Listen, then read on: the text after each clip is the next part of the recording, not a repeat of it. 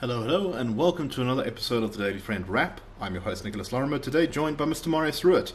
Let's get into the news of today. Our first story is going to be about the ANC and cadre deployment. Our second story is going to be a little bit about how Saudi Arabia is changing both itself and the world.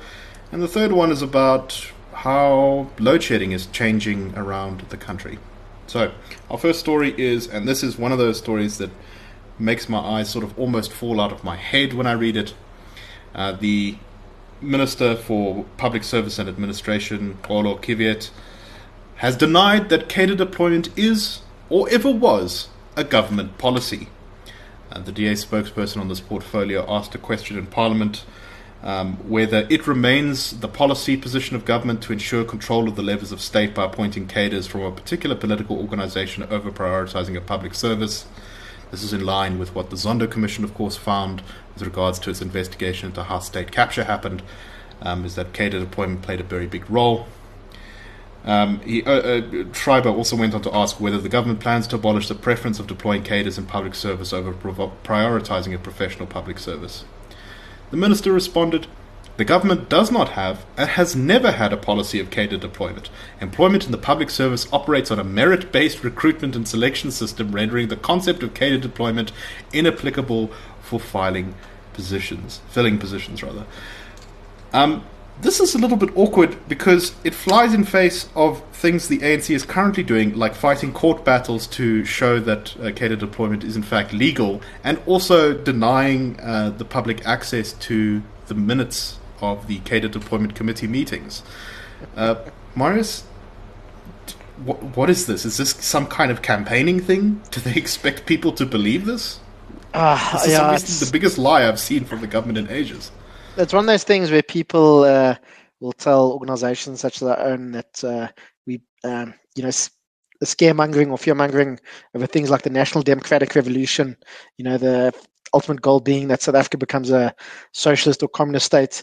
And in every second or third speech of a prominent ANC or government minister, they'll talk about how, they're fighting for the National Democratic Revolution, and, that's all part of all government's policies and so on. But just what's been these comments from the minister, it makes me think of a quote by Alexander Solzhenitsyn. I'm not sure if I said it right, but the guy who wrote the Gulag Archipelago, I think. He said, "We know that they are lying. They know that they are lying. They even know that we know they are lying. We also know that we know they are lying too. They of course know that we certainly know we know they are lying too as well. But they are still lying.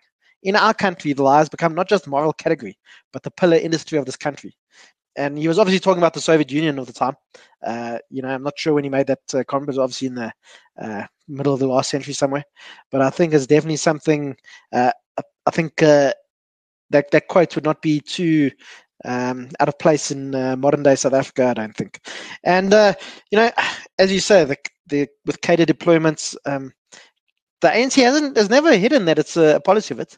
I mean, that's a lot of problems in South Africa can be drawn back to the 1997. They regularly defend it in public. Exactly. In fact, Cyril Ramaphosa once described it as an additional layer of accountability in government, which is complete madness. But I can't believe the minister thinks that she could get away with this lie. No, but I mean, I think the ANC's got so used to getting away with these kinds of lies, and there's going to be no real pushback against this. Obviously. The people make a noise in the media, but people forget about it again. And, the ANC, they love lying. Just off the top of my head, I can think of Cyril Ramaphosa. He was recently talking and he said that South Africa's not as advanced as where it could be because of apartheid, which is all maybe true, but the ANC's also been in charge for 30 years. As our colleague Chris Hutton pointed out, in 1994, manufacturing made up over 20% of South Africa's GDP. Today it's about 13 or 12%. If we're still at 20%, imagine the jobs and the value that'd be added to this country. Also with Fikile Mbalula, he said after South Africa won the World Cup that the ANC, that part of the reason for the Springboks win was because the ANC had got rid of the quota system, which is all complete nonsense. And it's lying with with a straight face, and it's. Fikile Mbalula recently admitted that he was outraged at Zuma partly because the ANC had lied on his behalf. It's just, there comes a point when, there's so little credibility that you kind of it's almost funny. But anyway. Well, you have to laugh, otherwise you'll cry. Indeed. I do think that the reason that this line is being pushed out now is because cadre deployment has gotten a bad name. It's finally gotten into the public conscience, and I think it's actually beginning to eat away at the ANC's support, which is, I suspect, now they're going to shift to a policy of claiming that, no, it's not such a big deal. What is it? It's not important. It's not. What are you talking about? And we'll see how that plays out. I suspect, however, as we say, they've been going on about cadre deployment for literally decades. This is going to be a difficult sell to the population. But anyway. Okay, let's move on to our next story. And this is an interesting one from abroad, and that is the changing nature of the country Saudi Arabia. Saudi Arabia is going to be opening its first ever alcohol store. The country has had some of the most strict religiously based laws in the world for a very long time. Until relatively recently, only a few years ago, women, for example, were not allowed to drive. There were very serious restrictions on dress and behavior and all that sort of stuff in Saudi Arabia. And under Crown Prince Mohammed bin Salman, that has begun to change. The importance of the religious police has been decreased. And now, as part of efforts to combat smuggling by foreign diplomats into Saudi Arabia of alcohol, there's going to be a shop opened that sells alcohol for the first time in the country's history. However, it's got very strict conditions. Only Western diplomats from countries where alcohol is legal are allowed to purchase alcohol from the store. No one under the age of 21 is allowed. No guests or unaccompanied visitors are allowed to come to the shop on your behalf if you're a diplomat. They also don't allow you to film or take out your cell phone while in said shop. But apparently this is because a lot of these diplomats were actually smuggling in alcohol to sell on the black market from Western countries. So that's part of this effort. But a lot of commentators are seeing this as sort of the thin end of the wedge, that Mohammed bin Salman, in line with a lot of his other reforms, is looking to actually kind of move Saudi Arabia away from its previous way of doing things. Now, this is at the same time accompanied by the fact that Mohammed bin Salman is perhaps the most powerful monarch in Saudi's history. He rules with fewer checks on him than even previous Saudi monarchs, and of course there's no democracy in Saudi Arabia. They regularly still execute people or imprison people for doing something as simple as liking a tweet that is critical of the government. In Saudi Arabia, you can be thrown in prison. But Maurice, you've also taken a note of the changes in Saudi Arabia, in that they are making huge investments into sport all over the world. Yeah, it's quite interesting. I think a lot of it is this kind of sports washing. They get people can forget about all the human rights abuses and so on if they're getting good sport coming from the place. Saudi Arabia's invested. They bought Newcastle United in the English Premier League. There was the Live Golf competition, which was almost, from what I can understand, caused a split within the golf world. And eventually, there was kind of people found a way to work together. And now there's golf tournaments in Saudi Arabia. They've got that football tournament, football league with big names like people like Cristiano Ronaldo playing in there. They're also thinking of buying a stake in the Indian Premier League, the Indian cricket tournament. From what I was reading, they apparently in talks to buy a stake worth up to $5 billion.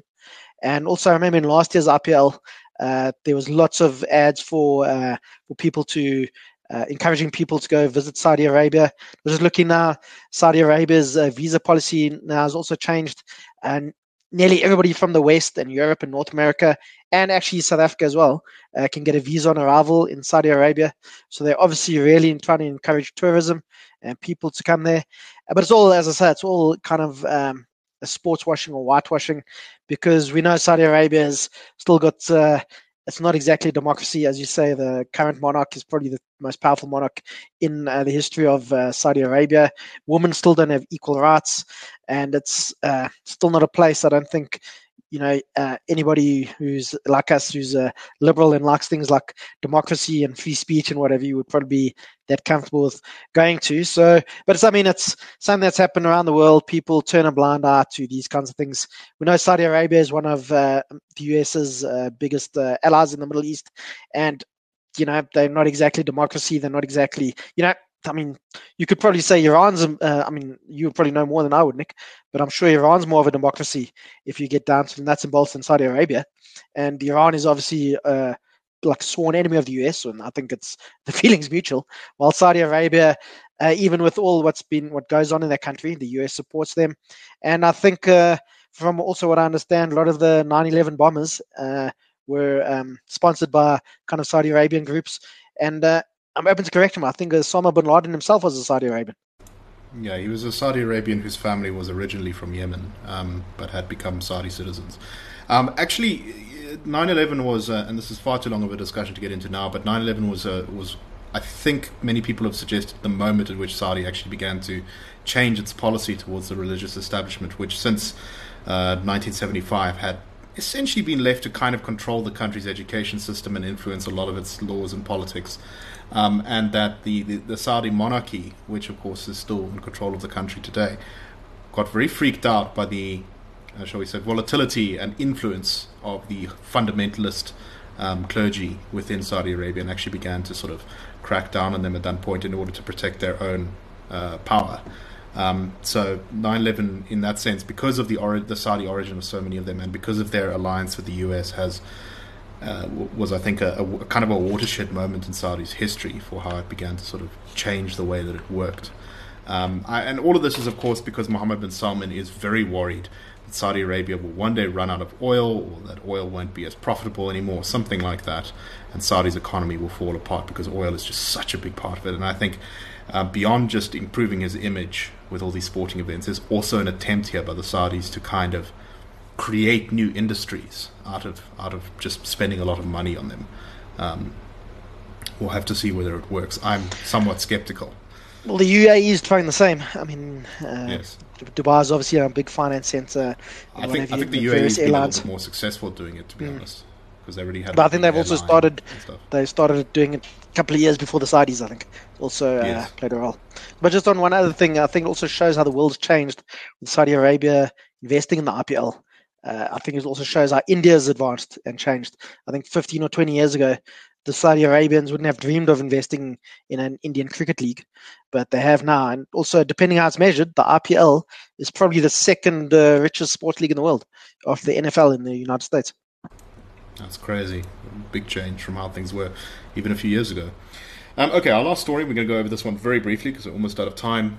Eskom has announced that Clarence is going to be South Africa's first quote-unquote smart town, which has going to be equipped, or is already equipped, with its own systems to self-manage its load on the national grid, which means that Clarence will simply limit the amount of electricity it uses during periods of load shedding, which, if the plan works correctly, will mean that the town will not get load shed. So presumably they will have systems to deliver less electricity to your house when the system is under strain. Eskom's rolling out sort of pilot plans about this in other places. I know in some parts of Johannesburg they're doing a similar thing. I know some people who live in those areas. They are not super happy about it. They say the system hasn't worked properly. But in theory, if this could be done properly, I think this is a way of reducing the damage that load shedding does to various businesses and homes and lives and all that sort of thing. Maurice, what do you make of this? Yeah, I think if it works well and it can, maybe kind of load limiting will be better than overall load shedding. It'll be better for businesses, and if it can prevent, if load limiting leads to stage 1 rather than stage 4, maybe that's a good thing. So, it's a solution. It's not an ideal solution. Obviously, there are much other solutions, but it's one of the solutions that we're going to have to work with at the moment. And I'm quite pleased about this because I'm going to the Clarence Beer Fest at the beginning of March. And if anybody like me likes beer, I'd recommend going there. It's probably the best beer fest in the country, the best one that I've been to. And with that, that's a wrap. See you tomorrow.